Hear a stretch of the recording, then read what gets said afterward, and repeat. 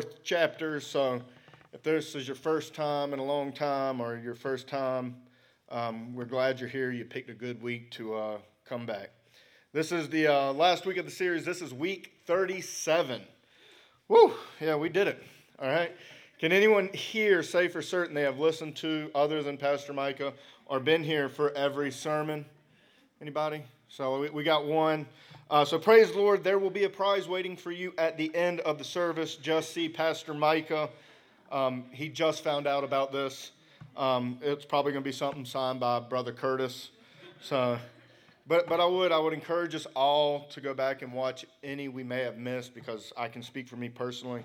This has been a wonderful series and truly a blessing. And I know the hours and hours that Pastor Micah put in, bringing a Christ-centered message each and every week. He did a lot of heavy lifting to prepare each week, and he could have skipped over some sermons, some verses. I'm sure he was tempted to skip some verses. I mean, nobody wants to talk about circumcision as much as Pastor Micah had to. All right. But he faithfully walked us through this entire book, and we get to the last week, and he calls me up. Like, he calls in the closer, right? Bring in the lefty. I love baseball. I love baseball a little bit more this year. How about those Braves, Dean? All right? I know you were loving it. But Pastor Micah brings me in. The only problem is I'm like Rich Goose Gassage. And if there's no baseball connoisseurs in here, he is known for blowing the most saves in MLB history. So that's who we got up here, but luckily it's not about me. It is about Jesus. So before we jump into this, I'm going to give you a quick church history lesson. I'm a history teacher, so why not? I'm also taking a church history class this semester, and it's about the worst class I've ever taken. But got to get through it so I can get my MDiv. It's a lot of fun. Like, I really enjoyed writing a 10-page paper on a church father. But one of the things I had to do was write a historical paper on a church figure. And I wrote on Origen of Alexandria. Not the origin of Alexandria, but the church father Origen of Alexandria. Now, I'm not going to bore you with all the wonderful details I learned about him, but know that this doxology that we're covering this morning was under debate on whether it was originally part of the letter of Romans. Its original position's not only in question, but the way in which it was written is also in question. This dude named Harnack argued that, as it now stands, it represents an Orthodox expansion of a shorter Marcionite doxology. That's just a subset of Christianity. So he actually argued that the doxology was expanded later to better represent the Marcionite view. Origen refuted that idea, though, and he says explicitly that the Marcionians' edition of the letter lacked the doxology with everything past Romans 14:23. So their book of Romans actually ended at chapter 14, verse 23. But in all, the doxology was concluded to be orthodox from the start. It's actually based on some of the beginning of Romans 1, where Paul goes back and kind of circles back on some things he talked about in Romans 1. So that's a fun little church history lesson for you. I never thought I'd actually use any of that stuff, but here we are. So Paul is pretty much just circling back to what he said at the beginning of his letter, and he expanded upon it during his letter. So I think we can all say here with some certainty that the Bible is the greatest book in all of history, right? And if you don't agree with that, just hold on. I'm going to try to convince you. Well, it's the greatest 66 books of all of history. All right, it's more of a library. But Romans is the greatest letter in the Bible, talking about the greatest subject. And a lot of times talking about what is the greatest can be subjective. Like, who is the greatest basketball player of all time? The younger generation is going to tell you it's LeBron James, baby Bron, right? Or the people my age are going to tell you it's Michael Jordan, because 6-0 is better than 4-6. Okay? But it's really a generational thing, because each generation just wants to think they're the best. That's really what it boils down to. Like, who's the greatest quarterback of all time? And you'll get a bunch of different answers, but like Manning, Elway, Montana. I guess you can throw Brady in there, even though he deflates footballs. Jaguar fans, some of them will still tell you it's Gardner Minshew. Or you can say the correct answer, Dan Marino, right? See, it's subjective, though. Right? But some of these things are objective. Like, you can't argue them. They're just facts. Like, what is the greatest movie of all time? Well, it's Braveheart. You can't argue that. It's a fact. Okay? Or what is the greatest Christmas movie of all time? It's Die Hard. All right? So you can't argue that. Christmas season cannot start until you watch Hans Gruber fall off the Nakatomi Plaza. That's just a fact. Okay? So how do you wrap up the greatest letter in the greatest book? Well, by a doxology. And a doxology are just simply words of glory or words of praise. How else could Paul have ended it? If you have declared with your mouth and believed in your heart that Jesus Christ is Lord, that's where we're heading this morning. We're going to talk about just the awesomeness of God. See, one little skinny jean wearing, man bun having, I said, Starbucks pastor, actually called his sermon the dopeness of God. And I was like, I don't wear skinny jeans. I don't like Starbucks. So we're going with the awesomeness of God this morning.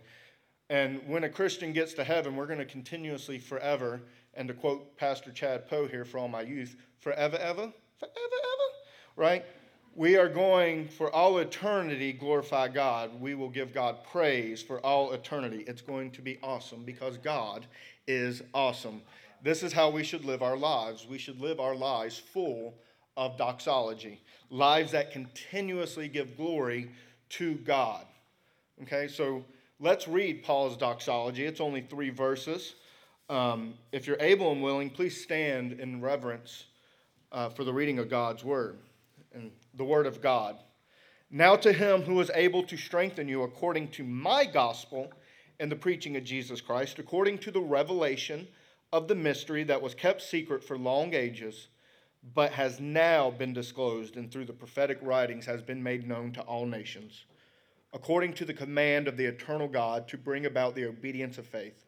To the only wise God be glory forevermore through Jesus Christ. Amen. Pray with me. Father, we just humbly come before you, Lord, seeking to know you more, seeking your face. Lord, be glorified. Be glorified, Lord, because you're the only thing worth glorifying. May your will be done in and through this church, and nothing more and nothing less, Lord. We love you, we need you, and we praise you. Amen. You may be seated. So we're going to take this verse by verse, line by line. There's 3 verses, so we're going to have 3 truths. And the first truth is this. The gospel is the mystery revealed. The gospel is the mystery revealed, and that centers all on Jesus. The gospel simply means good news. You got the good news according to Matthew, Mark, Luke, and John. What is that good news? That the Son of God stepped off his throne, was born of a virgin, lived a perfect life, willingly laid his life down for the transgressions of anyone who would believe in their hearts and declare with their mouth that Jesus Christ is Lord. He died, he rose, he got out of the tomb. The Bible actually says it was impossible for him to stay dead. He then ascended to the right hand of the Father, and he will come back one day. That is the good news, church. And why did he do this? Why would he get off the throne to begin with? For our salvation, yes, that's part of it. But ultimately, it's for his own glory. See, but I'm getting a little bit ahead of myself, so let's look at verse 25 one more time. Now to him who is able to strengthen you according to my gospel and the preaching of Jesus Christ, according to the revelation of the mystery that was kept secret for long ages. Now to him, not us. Now to him. Understand that God is for us. God is for each and every one of us if you declare him Savior and Lord. So God is for us. Who can be against us? But it's just not all about us. See, the Bible is not about us. It's about God. God's the main character of it all. God is the center of it all. All right. Y'all aren't used to this, so I'm going to see how y'all do with it. Audience participation time. Look to the person to your left. Tell them, the Bible is not about you. Okay, I'm going to tell y'all to do that again because that was half-hearted. Say, the Bible is not about you. Now tell them, Jesus is. All right, that was terrible. Y'all. All right, anyways, if you turn the Bible into nothing but taking the good verses and using them out of context, I got news for you, Scooter. You're welcome, Brother Robert. I got news for you, Scooter. You are not using the Bible correctly. Not everything is about you. See, we like to think that, though, don't we're all like five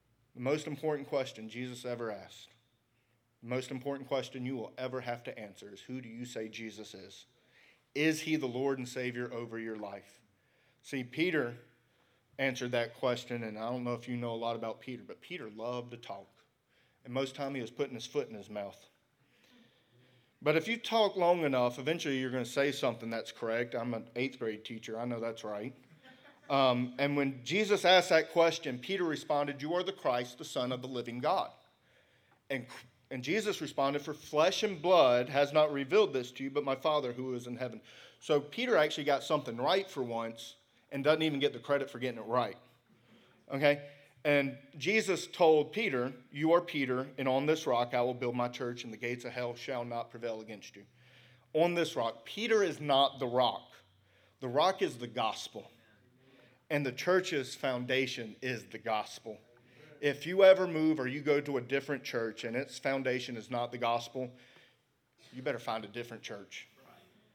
I don't care how many programs there are. I don't care how great the music is. I don't care how friendly the people are. It's a social club with some good music and fun activities. The church has to be grounded in the gospel. A.W. Tozer put it like this: what do you think about when you think about God? The best and only way to truly know who God is and to understand who He is to pick up Scripture and actually read it. Scripture is a gift from God. God gave us this so we can know who He is. That's the mystery revealed. People in the Old Testament did not know this. And that's the second truth. It's not only a mystery revealed, it's also a prophecy that has been fulfilled. So you look at the next verse. But has now been disclosed and through the prophetic writings has been made known to all nations according to the command of the eternal God to bring about the obedience of faith. Through the prophetic writings, the Old Testament, it all points to the events of the gospel. And the people way back when, right, had no real idea what was going to happen and when it was going to happen. Like when Adam and Eve ate from the tree to be like God, God told the serpent, he shall bruise your head and you shall bruise his heel. People had no idea what that really meant. They knew someone was going to come who would defeat Satan. That's what they knew. They didn't know the who, what, when, how, why. Then, as the years passed, they received the temple system, the sacrificial system, the shedding of blood on the Day of Atonement. God gives them a little bit more information as the years go on. They know that he will come through the line of Abraham and from the lineage of David. That is what makes the genealogy of Jesus so important. Okay? King David's going to write Psalm 22, and the Savior to come will be pierced for our transgressions, and they will divide up his garments. Then he will get to the prophets who wrote about the book, or then we get to the prophets who wrote about the coming Messiah. And I'm going to throw a whole bunch of Bible at you. So be ready. It's on all the scriptures on there. So we got prophecy and we have fulfillment. And just to show you, this is a small glimpse of how great our God is, how awesome is he. Isaiah 7:14, therefore the Lord himself will give you a sign. The virgin will conceive and give birth to a son, and we'll call him Emmanuel. Luke 1:35, the Holy Spirit will come on you, and the power of the Most High will overshadow you. So the Holy One to be born will be called the Son of God. Another prophecy, Hosea 11:1, when Israel was a child, I loved him, and out of Egypt I called my son. Matthew 2:14-15. Joseph got up, took the child and his mother during the night, and left for Egypt, where he stayed until the death of Herod. And so was fulfilled what the Lord had said through the prophet. Here's another one. Micah 5:2. But you, Bethlehem, though you are small among the clans of Judah, out of you will come for me who will be ruler over Israel, whose origins are from old, from ancient times. The fulfillments in Matthew 2:4-6. For you will come a ruler who will be my shepherd over my people. Talking about Bethlehem. Then we have the prophecy from Isaiah 53:3. He was despised and rejected by mankind, a man of suffering and familiar with pain, like one from whom people hid their faces. He was despised, and he was held. They held him in low esteem. Then the fulfillment is found in Luke 4:28-29. And all the people in the synagogue were furious when they heard this. They got up, drove him out of town, and took him to the brow of the hill on which the town was built, in order to throw him off a cliff. Then you have Zechariah 11:12-13. And the Lord said to him, throw it to the potter, the handsome price at which they valued me. So I took the 30 pieces of silver and threw them to the potter at the house of the Lord. And the fulfillment is Matthew 27:6-10. The chief priest picked up the coin and said, it is against the law to put into the treasury, since it is blood money. So they decided to use the money to buy the potter's field as a burial place for foreigners. That is why it's called the field of blood to this day. Last one, stay with me. Prophecy, Malachi 4:5-6. See, I will send the prophet Elijah to you before the great and dreadful day of the Lord comes. The fulfillment is Matthew 11:10-15. For all the prophets and the law prophesied until John, referring to John the Baptist. And if you are willing to accept it, he, meaning John the Baptist, is the Elijah who was to come. You get the idea. The Old Testament all points us to Jesus. and he is who he says he is. See, one scholar, J. Barton Payne, has found as many as 574 verses in the Old Testament that somehow point to, describe, allude to, or reference the coming Messiah. Alfred Edersheim found 456 Old Testament verses referring to the Messiah or his times. Conservatively, Jesus fulfilled at least 300 prophecies in his earthly ministry. Not one other religion on the face of the earth can say that. Only Jesus has done that. How awesome is our God? See, Jesus completes the prophets' writings. He completes the law. Right? That is why on the Mount of Transfiguration, you see him with Moses and Elijah. Moses represented the law. Elijah represented the prophets. He perfectly fulfills the entire Old Testament. And I was just reminded of the beautiful verse of 1 Corinthians 15, 56, and 57 that said, the sting of death is sin, and the power of sin is the law. But thanks be to God who gives us victory through our Lord Jesus Christ. See, we have victory in Jesus, church. See, the prophetic writings pointed to that victory. They may have not known all the fine details, but if they had faith in God that he was going to do what he said he was going to do, they were saved by faith alone, through Christ alone. That's exactly what the book of Romans is all about. Faith and glory. And we're going to talk about glory in just a little bit, but faith is all over the book of Romans. Chapters 1 through 8, faith alone in Christ alone. Chapters 9 through 11 cover God's faithfulness to keep his covenant with his people. Chapters 12 through 16 is that faith leads us to obedience and action. And a lot of times we can get that backwards. Faith produces obedience. Let's look back at verse 26. It ends with, to bring about the obedience of faith.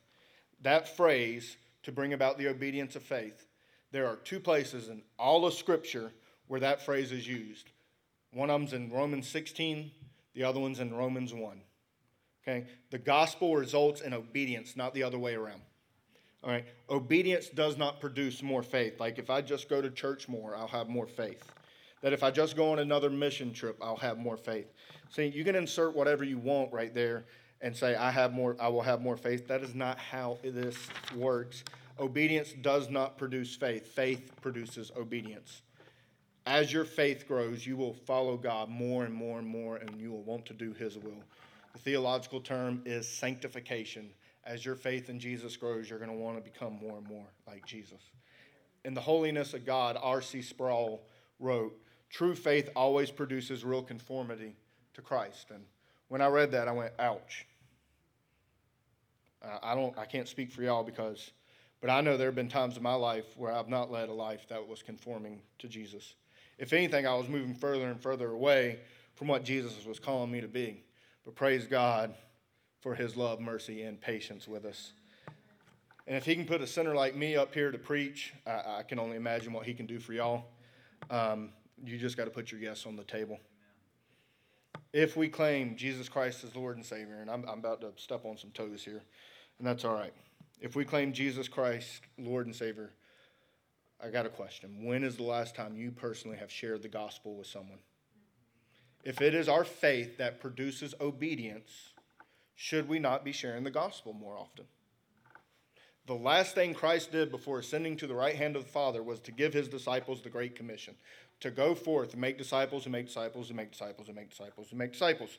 Are we telling people about who Jesus is? This is not a works-based faith. There is nothing we can do that can make Jesus love us any more or any less than he does right now. Even on our best day, Jesus loved us just as much as he did on our worst day. And we have an entire book of the Bible that tells us this, the book of James. Our works reveal that we have faith, but they do not give us faith. See, Jesus told the thief on the cross he's going to see him in paradise. And what did that thief do? He proclaimed that Jesus Christ was Lord and Savior. That's what he did. He didn't do anything else. So what could he do? He hung there and died. There's nothing he could do. We are not like the thief on the cross. We have the opportunity to be a part of kingdom work. What are we doing with this opportunity? It's like Jesus' parable of the talents in Matthew 25. A master gives his servants, 3 different servants. He gives one servant 5 talents. And a talent is about $1.4 million according to a quick Google search. And you can definitely trust everything you read on the internet. So that's at least what Abraham Lincoln told me. All right. But anyways, it's worth a lot of money. And the master gives one servant 5 talents. He gives one servant 2 talents, and he gives one servant 1 talent. The servant who got 5 brought back an additional 5. The servant who got 2 brought back 2. And the master tells those 2, well done, good and faithful servant. You have been faithful over a little. I will set you over much. Enter into the joy of your master. While God has not given us talents, he has gifted us with some sort of income, abilities, gifts, or personal talents. Are we using those things in such a way that we will hear, well done, good and faithful servant? And I loved how he ended it with, enter into the joy of your master. I can tell you, church, there is great joy when you are following and doing what the Lord has called you to do. But what about that other servant, the one that got the 1? The other servant went out with his 1 talent, decided to bury it in his backyard. Now, there's no formal bank system back in this day, so that wasn't really a strange thing to do. Plenty of people did that. But when it was time to bring the money back, the master responded with righteous anger. He could have at least had Gentiles borrow the money, and he could have received interest on it. So the master takes the talent from him. And the parable ends this way, for to everyone who has will more be given, and he will have an abundance. But from the one who has not, even what he has will be taken away. See, using one's God-given abilities wisely and productively is a vital aspect of discipleship. And we will be rewarded with more opportunities to serve God faithfully and fruitfully. And then it ends like this, and to cast the worthless servant into the outer darkness. In that place there will be weeping and gnashing of teeth. That is a description of hell and eternal damnation. That phrase is used 6 times in the book of Matthew and once in the book of Luke. And hopefully this parable just shows us that we need to use our gifts, abilities, and talents to use, for the glory of God, to share the gospel. If this faith is the most important thing in your life, and church, it should be. I pray that it is. Why are we keeping it buried in our backyard and not telling people about who Jesus is? Because the mystery has been revealed, the prophetic writings have been fulfilled. So why did God do all this? For our salvation, yes, but most importantly, it's for the glory of God, so he could glorify himself. And that's the third truth. God gets the glory. This whole book is not about man's fall and redemption. It explains how a perfect, just God can be in right relationship with wicked, black-hearted sinners. And the only answer for that is the redeeming work of Jesus Christ. And why would he do this? For his own glory. In the book of Romans alone, 13 of the 16 chapters talks about the glory of God in some form or fashion. Just look at the last verse with me. To the only wise God be glory forevermore through Jesus Christ. Amen. To the only wise God. Now let's stop right there. There is only one wise God in the entire cosmos. And we as a human race can make up some really dumb gods. Can we not? Like we can turn money into a god. What a terrible god money is. We think money gives us security and that warm fuzzy feeling until a doctor's diagnosis comes about that we don't like. Then that financial security is gone. We can have the nicest car in the parking lot, and one of y'all have the nicest car in the parking lot, but one day you're going to want a different car. And it's not because money is a dumb god. It's because we're dumb. Right? We are dumb. I mean, we can, if you don't come to church for 17 weeks because the Jacksonville Jaguars are playing football, that's a really dumb god. And they're really, really bad at football. Think about that. We are supposed to live lives of doxology, and you cannot live a life of doxology outside of the church. We're to live lives that give God the glory. And what does glory even mean? Like, we kind of know about it, and we know it when we see it, but what is glory? I mean, we sing about it all the time, right? Like, for instance, the Georgia Bulldogs when they're doing really well on the football field, the marching band will play their team fight song, and it's called Glory, and I'm not singing it. But they say, glory, glory to old Georgia. They repeat that a bunch, and then they spell out Georgia because that's about the only way about 75% of their fans could even figure out how to spell Georgia correctly.